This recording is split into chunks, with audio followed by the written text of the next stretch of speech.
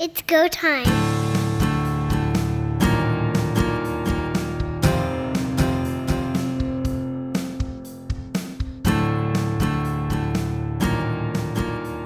Welcome everyone to Quick Kicks here on Third Down Gamble. I'm Don Charbon with a very special guest, Steve Daniel, CFL Statistics, whatever title you want to call him. He is the guru, and I'm so thrilled to have him back on the show. My life's all about analytics now and records and stat systems. I can't think of a better person to be in charge of all of that because of all the effort that you put into it. You're like a walking encyclopedia. My academic supervisor always says to me, what we need to do is download your brain. It's funny, actually, because he's just, I don't know, some level above me in terms of how he thinks, but I just like being able to apply thought to the whole process and come up with something good that people like. Well, and that's what we've talked about it a lot on this podcast. Stats are one thing, but the stories they tell are what really matter. 100%. They tell you about the history of our game and how it's changed. Because a lot of people think football's a static thing, but it's anything but that. It has evolved, and part of what I'm doing now is exactly that. The evolution in our game in 2023 has been profound. We can talk about that a little bit as we go, especially with spring football and other elements that are new to us because they're competition. Absolutely, we can. Let's first, though, talk about Genius Sports. We kind of touched on that last year. We know that Genius is going to be much more involved this year. What does that mean for you? What does that change for you? What it does is it changes the basic platform. Just technically, it changes the platform by which we collect our statistics. We had a system we called Connect. I named it that because it tends to connect every part of our business. Since the Connect system occurred, I've added a colleague, a partner, and we share responsibility for CFL Statistics, Jeff Creever. And Jeff and I audit games live and ensure that the data that gets into our systems is accurate for every play. So we do it live. The NFL, they do it as well, but they do it later. We do it in real time. So the system, when Genius has come along, will be changing. And it's based on adding elements that we did not have in the past, such as betting on games and using the data in many more ways. And I think that that kind of capability is part of that evolution. So the Genius system is really focused on going forward with a new type of capability. Does that entail a new program? Totally. A new way of recording? Totally different. And for now, it's got one bit of awkwardness to it. I think they're doing a very good job, and my role in it to help Jeff, who's leading that side of the project and doing it well, is to add that experience and knowledge of the rule book to ensure that the system they're building replicates our scoring rules. That the NFL is profoundly different from ours in a number of ways. They don't have team losses for kneels. They're rushing plays, which is awkward.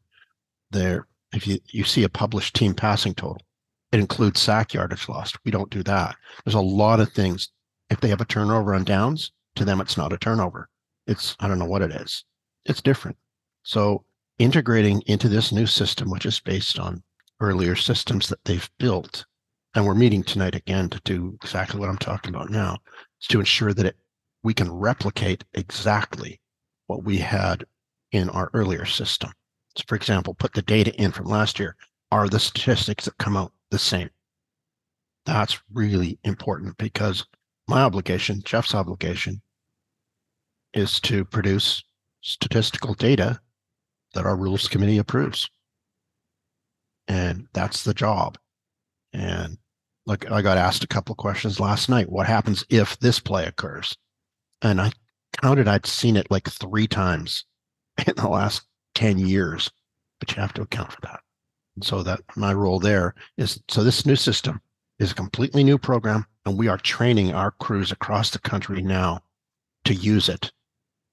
They're undergoing a lot of work on our behalf. And so hopefully on the 22nd at the preseason game that starts our year, they'll be as good. Of course they won't be, but we've got time. And the preseason will be a test for this new system. And I think it's going to work out really well. I really do. I'm positive about it. But a lot of work to get to be parallel to where we were. And then that gives us all this other capability going forward. I'm happy about that.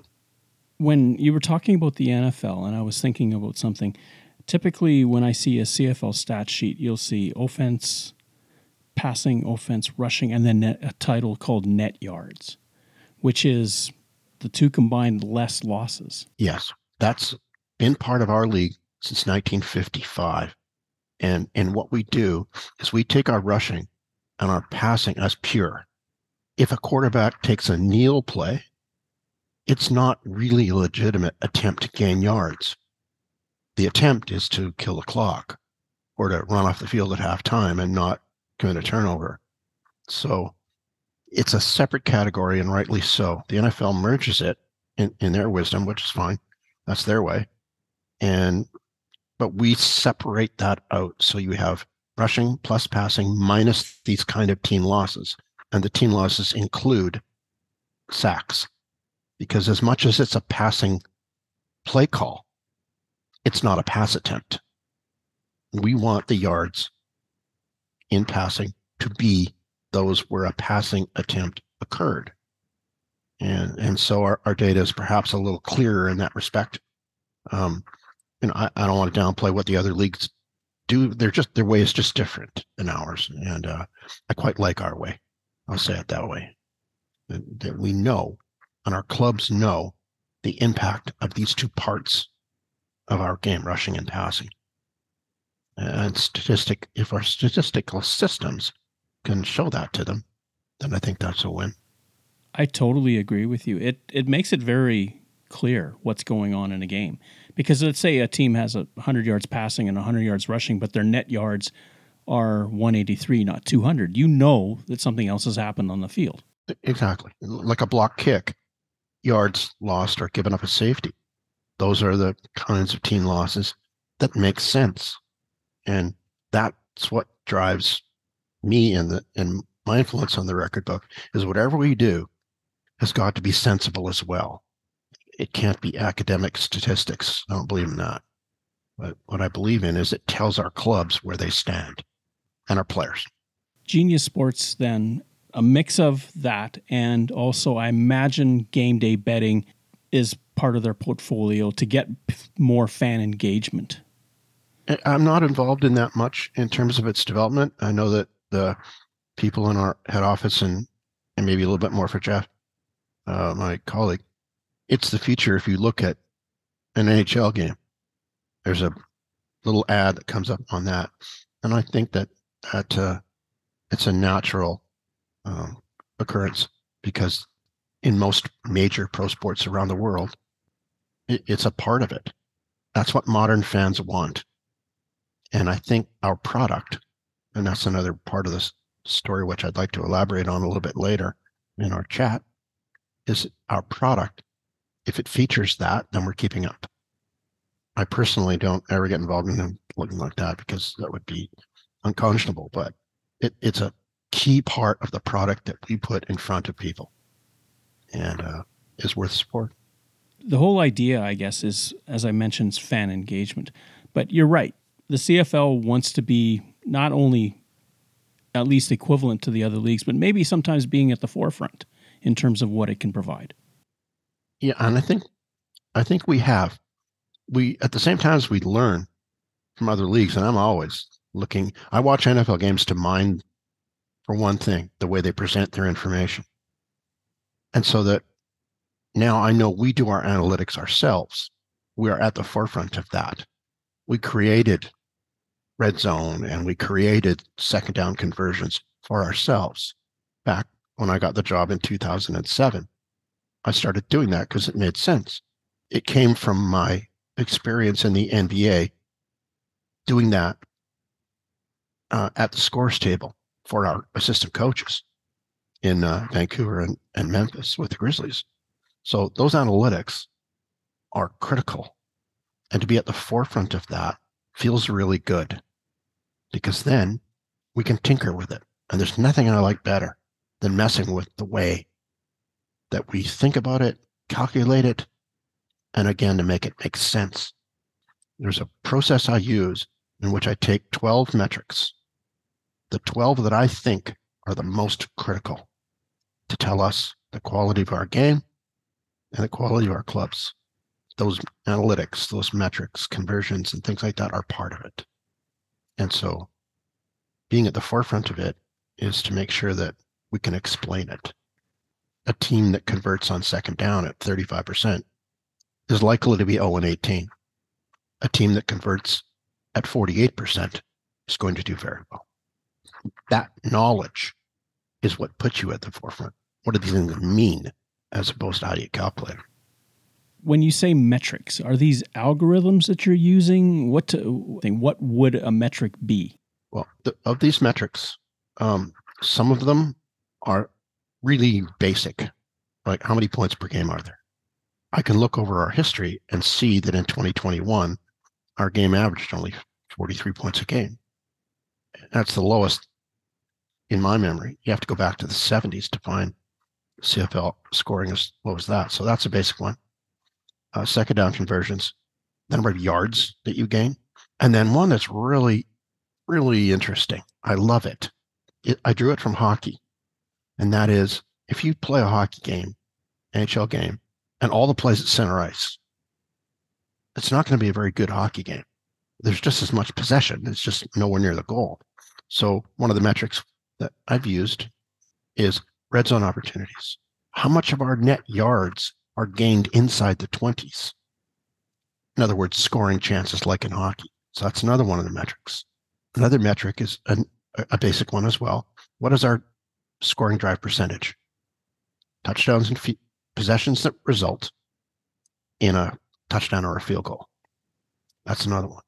I think my favorite is one that's not entirely well understood because the math is kind of weird, but passer rating. Almost I take all these metrics and put them in, you said the keyword yourself just a few moments ago, into an algorithm. Take all the math, and the weirdness is my master's thesis at UBC in archaeology used the same process of taking categories, variables, evaluating your performance on them from poor to ideal. So ideal scoring would be 50 plus points a game. Poor scoring would be 42. So you give yourself credit at the 50 and no credit at the 42. And then in between, you kind of like a scale, right? So if you scale these things, this one, passer rating, if we have a passer rating like the USFLs right now, their passer rating is 85.8.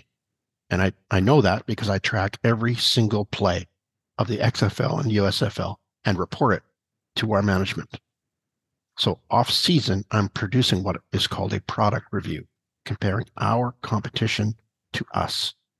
And the idea came from my bosses, but to curve adjust what I had been doing all along.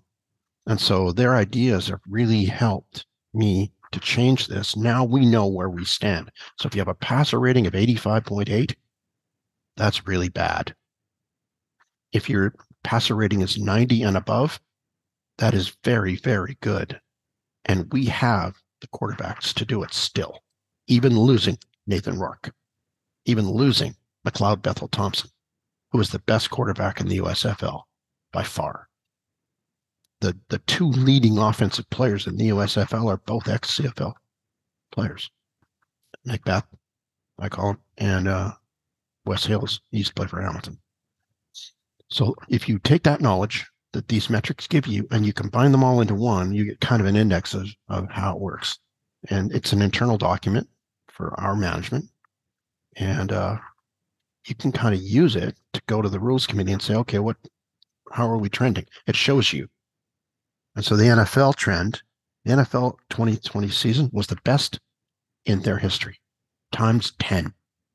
They had all these metrics were at the highest point I had seen. And I've built NFL data back 20 years. I can tell you it's not that difficult to do. You have to go to the right sources, but there are good sources.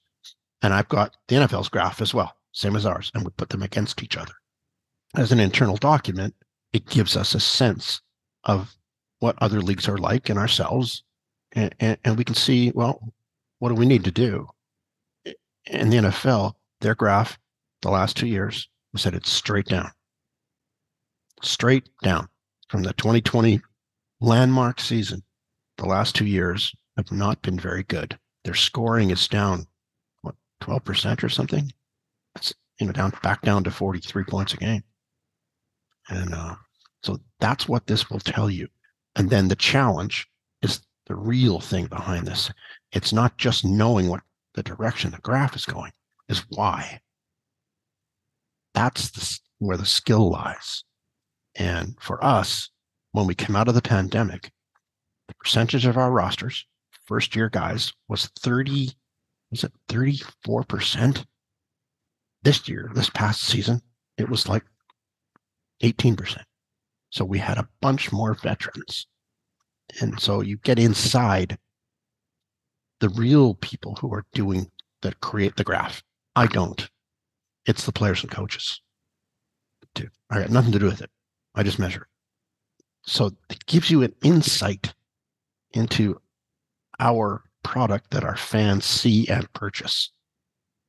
And that's what matters to our management as well as the quality of the game in the field. And that's why it's such an exciting thing every day to work with this. And my boss is so supportive, Greg Dick. He allows me the latitude to advise him and Randy on that. And it's a privilege to do. It's a privilege. So that's how these metrics are used internally by us. And we publish lots of them. And we think about it an awful lot. It's interesting. You mentioned the NFL Zenith was 2020. It's also the year they played in front of empty stadiums. Ouch. The numbers they had I can't believe it. But I think why. In the empty stadium, that's too bad because they would have seen some fantastic football. Not every quarterback is Patrick Mahomes. And I admire him because he's so tough. He can overcome almost anything. I think what's going on is there's a couple of metrics you can look at, or a couple of just metrics, maybe not the right word, facts. If you look at the number of starting quarterbacks with at least one start in every year, that number is in 2022 was the highest in the history of the NFL. More quarterbacks started a game than any other time, and I've tracked it back. It took a long time to do, but 15 years anyways. So you had 68 different starters.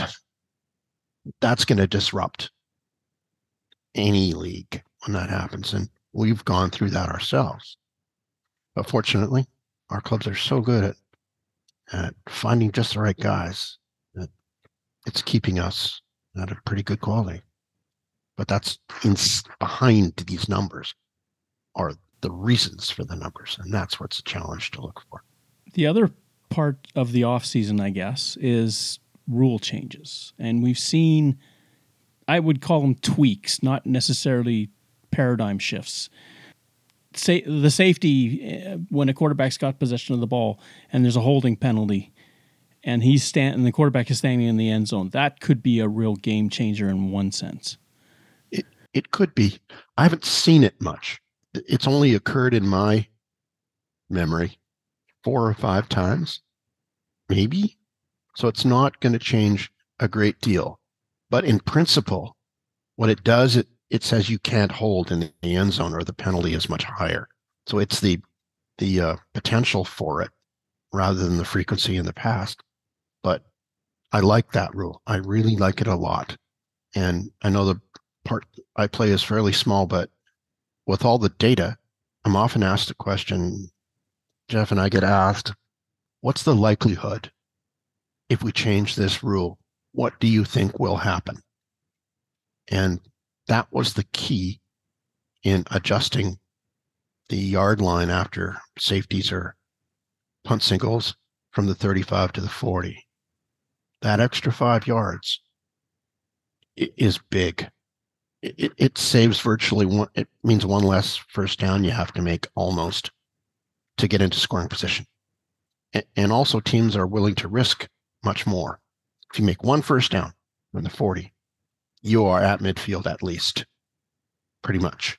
And now you're willing to risk a little more. That's the one thing that tends to dampen a lot of the numbers is risk aversion. And risk aversion, I've had coaches call me and say, last year, one of the coaches, he said, should I take a safety if I have the ball at the 10, our own 10-yard line on third down, or should I kick? The other one is really profound, and that is the percentage of missed field goals that are now returned instead of a single being conceded has rocketed. There's very few missed field goal singles now, like less than half of what there was even a couple of years ago. So those are changes inside the game that are inside the teams and that we can observe. But so the safety one there is important. The most profound rule change to me that we've ever done was in 2015 when we increased the standard for illegal contact on a receiver. And we said you can't do it beyond 5 yards instead of you could do it for the first 10. Once a receiver got to 5 yards, had to let go. Well, that means the bump and run isn't as effective and receivers are more open. The hash marks one is a really tough one to measure, to determine, because does it make two wide sides of the field? To me, the field's the same size. So I think it had an effect, but it's hard to quantify, is I guess what I'm saying. But helping Darren Hackwood and his committees, my bosses, is, again, something I really enjoy, because you can tell them, okay, this is what our game will look like if we do that. Well, most of them, if I read this correctly, are applying to kick situations where... Yeah. Some of it's safety, too. Yes. Kickoffs are dangerous plays. I think it's the USFL. I think it's the USFL. They line their players up. No, XFL, I'm sorry. 5 yards apart. Actually at the 30-yard line, close to where the returners are, so that they don't have their kick cover guys running all the way down the field. They start them much closer, but they can't be moving. For player safety, it's important. I'm just kind of looking at it now on my other screen, and I think what they want to do with the punting, make it a little bit better for kick return teams, a bit easier. That's one part of the game, Don, that separated us from the NFL some, was that we have a lot more long kick returns. Size of the field, the 5 yards, things like that. Whereas we don't have the fair catch, which the fair catch and the touchback are like baseball without that clock. To me, they really make the game not as interesting as it could be. All these things increase what we call game flow. And that is the pace of the game that our fans are witnessing. And that's underneath all this. And can you fit it into a TV window? Does it flow well? And the metric for that is the number of possessions per game. If you have a game that I witnessed in the CFL about 6 or 7 years ago, BC 7, Ottawa 5. Oh, that was a tough one. I think it's the worst football game I've ever seen. And our rules committee reacted well to games like that. And since then, we haven't had any like that. I think there were 16 or 18 2-and-outs in that game. And nobody wants to see that. So that's what working with the rules entails, is what is the likely impact of doing these things? And I work with Darren very closely to say, good, this is a year we're just tweaking it. We're building on last year. And we'll see what happens in year 2 of the major things we did last year.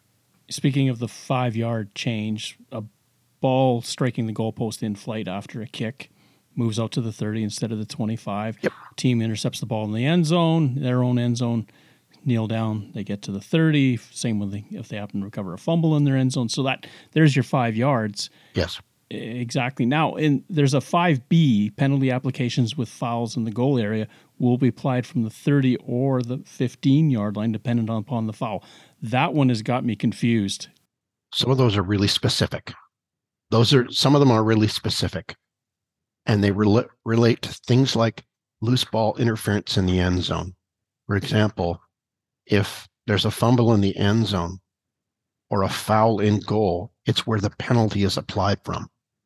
So instead of being applied from the 10, so if you're returning a kick out of the end zone and you get called for holding in the end zone, the kicking team has the option, and say that guy is tackled in the end zone, to take the point, a single point, or take that penalty and apply it from the 10 back to the 5. You lose the point, but you give that team extraordinarily bad field position. We're going to apply that not from the 10 anymore, but the 15, for example. And there are penalties that are applied from the 25, say 10 yards back to the 15. Now they'll be from the 30. So you'll start possessions not quite so in the shadow of your goalposts. I think that's the intention of those. And illegal interference is one of those on a loose ball. Another one is this. If you're in the field of play and you lose the ball, fumble, and a defender is going for the ball to recover it, and in the opinion of the official, an offensive player holds him and keeps him from getting the ball, that ball is awarded to the defense at the point of the foul. Now it'll be awarded at the point of the foul plus another 5 yards. So there's another 5-yard adjustment. So that's another interpretation. So a lot of these are really specific situations as opposed to sort of general. You just described illegal interference in a nutshell. There you go.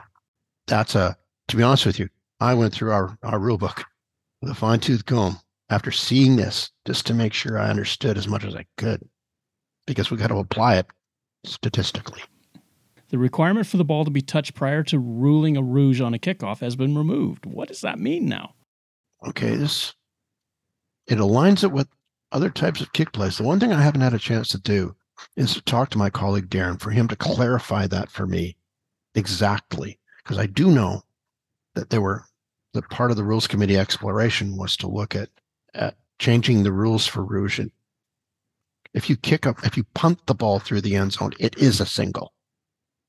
So if I read this, I'm reading it right now on my other screen. This change aligns the rouge rule on kickoffs with all other types of kick plays. So if you miss a field goal and you kick it through the end zone, that's a single point. Yes. Same for a punt. Yes. So the requirement for the ball to be touched. So I would read that as if you kick off through the end zone, you get 1 point. That's how I would read it. Essentially, it's the way it used to be some Quite 30 years ago. I remember games where guys would kick the ball off, went through the end zone. That's a single. One of the things that's really cool and really a challenge is we have scoreboard operators in our stadiums that aren't associated with anybody. And the guy in BC sits around the other side of the bulkhead from me. On the bulkhead is a TV and our cable connection. And on the other side of this column, this concrete column, he sits. And so somebody kicked off right through the end zone. And he goes click and gives a point to that. I can see the people on the sideline looking at the scoreboard. And everyone in the stats crew in BC Place turns to me and looks at me. And I go, no. And the guy heard me howling. And I kind of reached around. He's a really nice young man. I said, could you kind of take that point away? He says, oh, I thought the rule was that. I said, no, you don't. And it happened there, which is easy for me. So he's, just take it off. That's easy. It also happened in another city. I honestly forget which city it was. Well, I'm not I'm not connected to that guy. So now I'm trying to phone somebody in the stadium to tell them, fix the scoreboard. The score is not 8-7, it's 7-7. It took about 10 minutes to get that corrected because the person is not connected to anyone. He's just sitting there with a little console. He's employed by the stadium, not the league. And so for us, that's kind of a challenge is to communicate with him. And now, of course, we've changed that. The wisdom of our operational people is to get right after things like that so they don't happen. But it's a challenge because there's a whole lot of people working a football game. You've got the game supervisor and the officials and the off-field clock operators and all that. But the one guy off to the side putting the points and the yards and the downs on the scoreboard, he's doing it on his own. So we'll fix that. But so I'd read that subject to my asking my colleague that you get a single. Yeah, I'm thinking back to the 2021 Grey Cup. Remember, we talked about the guy, had he not touched it as it was sailing through, Hamilton would have been down by 2. Yeah. Yeah. So that's what shows you how subtle our game is. All these little things you got to know. I've looked intensively at the field position on average between ourselves and the NFL, the XFL, and the USFL. All 4 sets of rules are different. On average, we're having teams start at the 37-yard line now instead of the 32. That helps us a lot. The NFL, on average, starts at the 28.6, just inside the 30. With a 100-yard field, it's about the same distance to go to get to the other end zone. You can look at it that way. But you're also closer to your goal line. So there's some risk there. This is one of those variables that happens when you change the rules. And I love the analysis of what could be. That's part of the rule thing. Just looking at some of the other ones, avoiding contact with the official, pretty straightforward. The player numbers, that's interesting. I think that's more of a system thing. But anytime you restrict defensive formations, it's generally going to help the offense. It's almost your job. You have to implicitly understand the rule and how it impacts every play. There are nuances in this game. Even though the CFL rulebook is quite short, it's filled with nuance. The 5 words I hear the most are, and I don't mean it to sound perhaps the way it might come out, but what do we do now, Steve? In our system, we'll have here's one. Late in the game, and Calgary has done this a couple of times, they complete a pass downfield. Guy catches it, stops, and punts the ball. An open field kick. Where do you calculate that kick from? Where he caught the ball? It takes 3 yards to kick a ball from that point, and then does no yards apply on those? What happens if there's a guy behind him? Is he onside? Or the play that I see in my nightmares, and I had somebody, genius, asked me this yesterday, and quarterback drops back. Our rulebook states explicitly, Don, that if a defensive player forces the quarterback to fumble in the end zone, that's a sack. He gets credit for a sack. But say an offensive player, once the ball's loose on the field, picks it up and he advances it across the line of scrimmage, he could run down the field for a touchdown if he wants to, or if he could. How do you score that? You've already scored a sack, which is a team loss, but it's a sack, but with plus yardage because they didn't lose yards. And another line in the rule book says, for a sack to be scored, a team must lose yards. Well, that's in direct conflict with forcing a fumble in the backfield because that doesn't consider where the ball goes after that. See, so that's when you get the question, what do we do now? And so you just sometimes, and you have to make the system not break and put in entries where the statistics come out right. But it may not look I'm put it this way. I'm glad sometimes you don't see the entries we have to make to do it because our game is so nuanced and subtle in the rule book. And you said yourself, it's not long, but it's messy. I'm thinking back, you were talking about if a player catches a ball, turns around and kicks it, and that's a game in BC. Matt Dunnigan was the coach. Mike Juhas was the guy kicking the ball. Yep. And there was mass confusion about who was on side. Was there no yards? It's exactly what you described.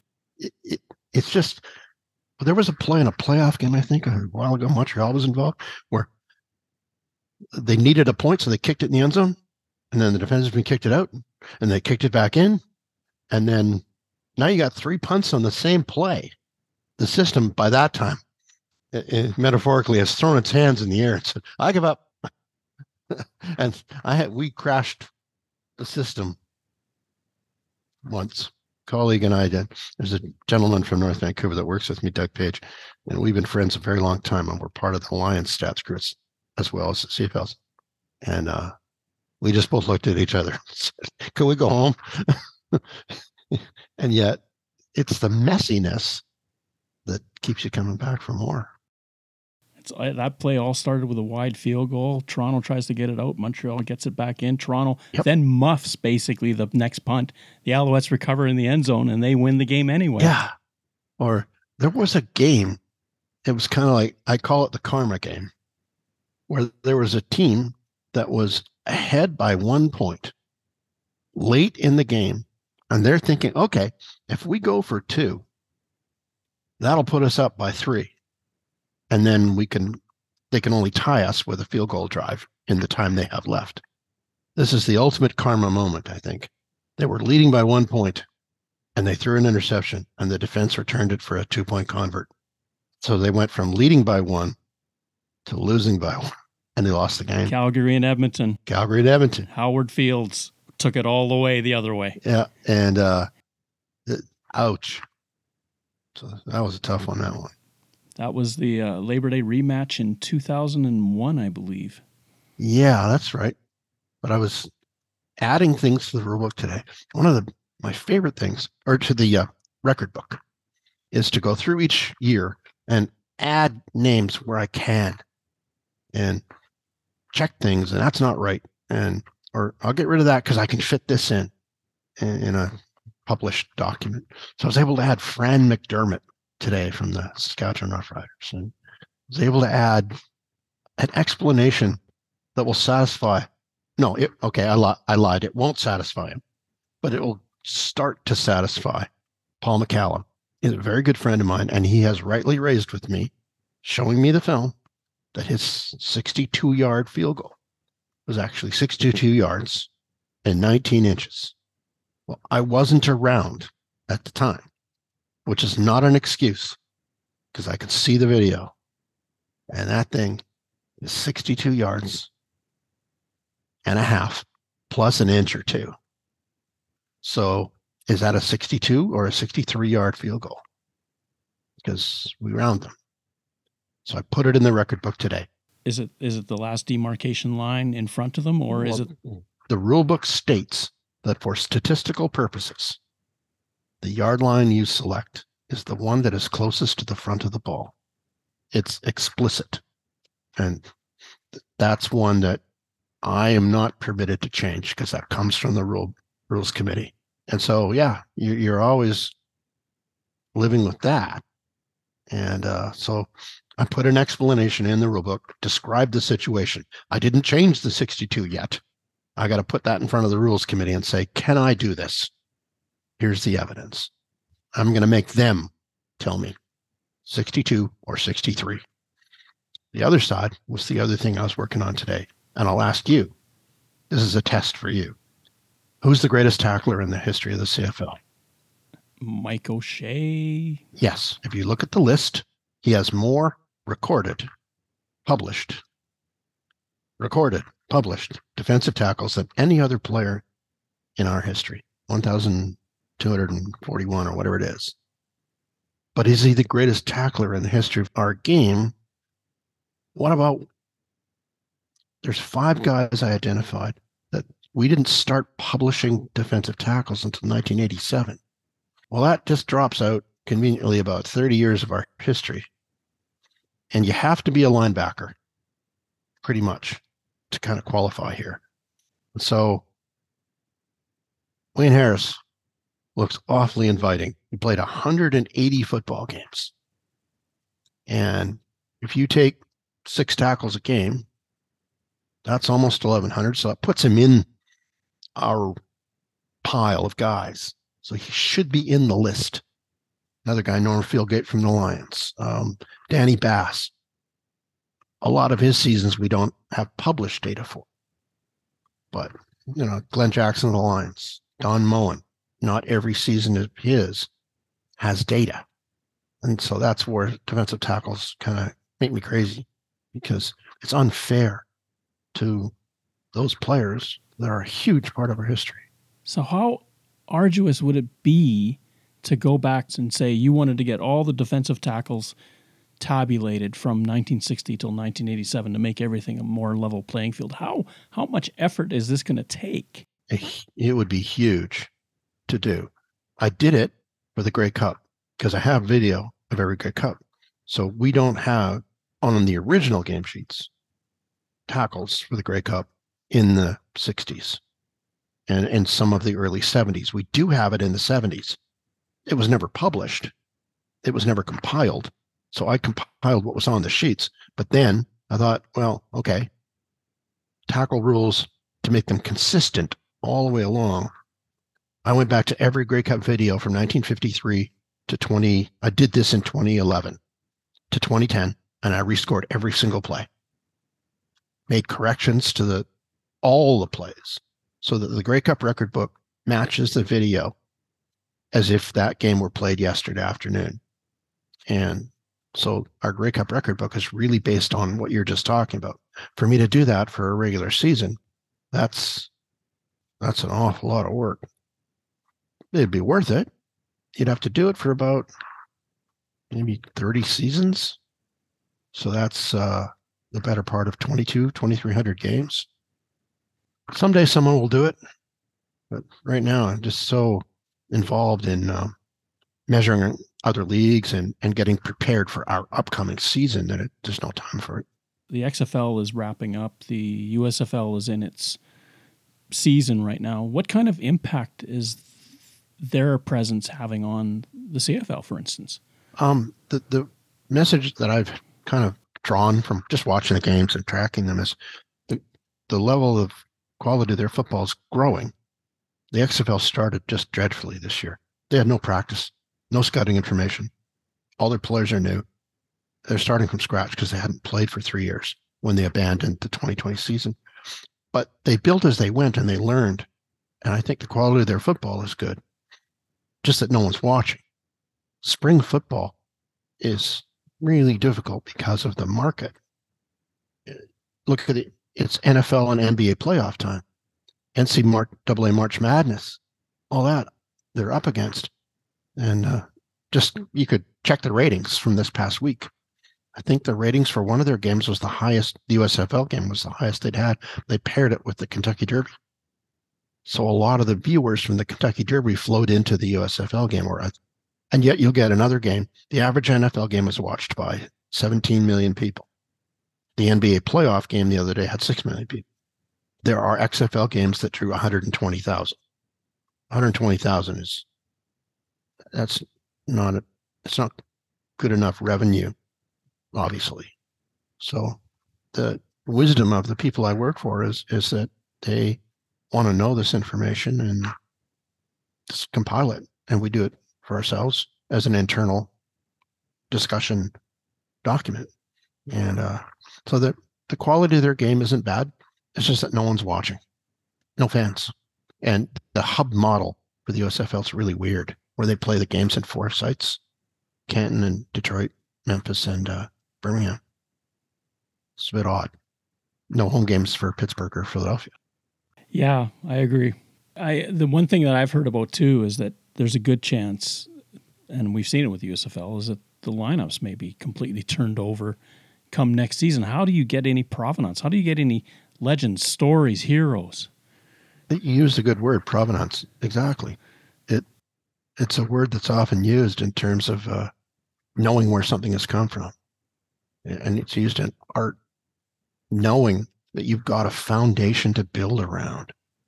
It's like that continuity. And that reminds me of something that's really important. What I do is I test every year our ability to retain our players. And fortunately for us, most of our most productive guys are still on CFL rosters. And that's to the credit of our clubs, that they really retain the guys that make the touchdowns and the yards and the punts and the kick returns and field goals. Is that's our clubs at their best. And our league office giving them the ability to do it. So again, it really helps continuity to keep our quality up. And again, we look at that really closely internally. And to me, that's running the league the right way. There's always things that I think differently about. No one sports absolutely everything, but I love the direction we're going because we're thinking about our game too, all the time. And our rules committee is really, they ask a lot of questions. And if you don't, then you have a problem. So again, the privilege is there to be able to help out a little bit. It makes it fun to do. How excited are you? We're into training camps. It's a new system's coming online. It's got to be exciting times for you. Well, we've got a meeting at 6:30 tonight, at my time here, with Genius to go through the next version of this. And I am absolutely I can hardly wait to see this tonight. Hopefully it'll have all the critique that we gave them of their first model. And I think they're going to take us to places that maybe I haven't even thought of yet. So that excites me. And yet it's still the same game. And I wouldn't change anything. 29 years I've had in this industry, sort of half in basketball and half in football. And man, oh man, it's made life fulfilling because you kind of find your place. It's like your podcast, you're in the right place. You're the one who's creating the platform, like Genius is, for people to weigh in and say what they think. And that's what you do. And Genius is doing that for us. And tonight, I'm going to find out what they've done, because we're not far away from having to use what they've done. There's that. Awesome to talk to you again, Steve Daniel. Thank you so much for being on the podcast. We've got to do this again sometime. Well, mid-season, we'll have another one maybe if you want, or we'll see where we're at. But I love talking to you anytime, Don. It's my pleasure. Thank you for listening to our show. Third Down Gamble is hosted on Podbean and can be found on Apple Podcasts, Google Podcasts, and Spotify. Follow us on Twitter at Third Down Gamble. Join us again, the Third Down Gamble podcast, audio worth watching.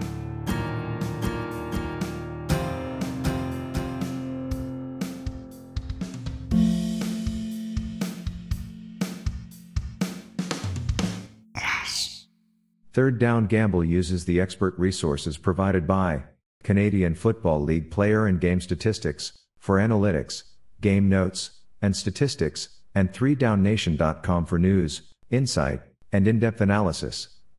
Please visit cfl.ca and 3downnation.com for the most up-to-date information on the Canadian Football League.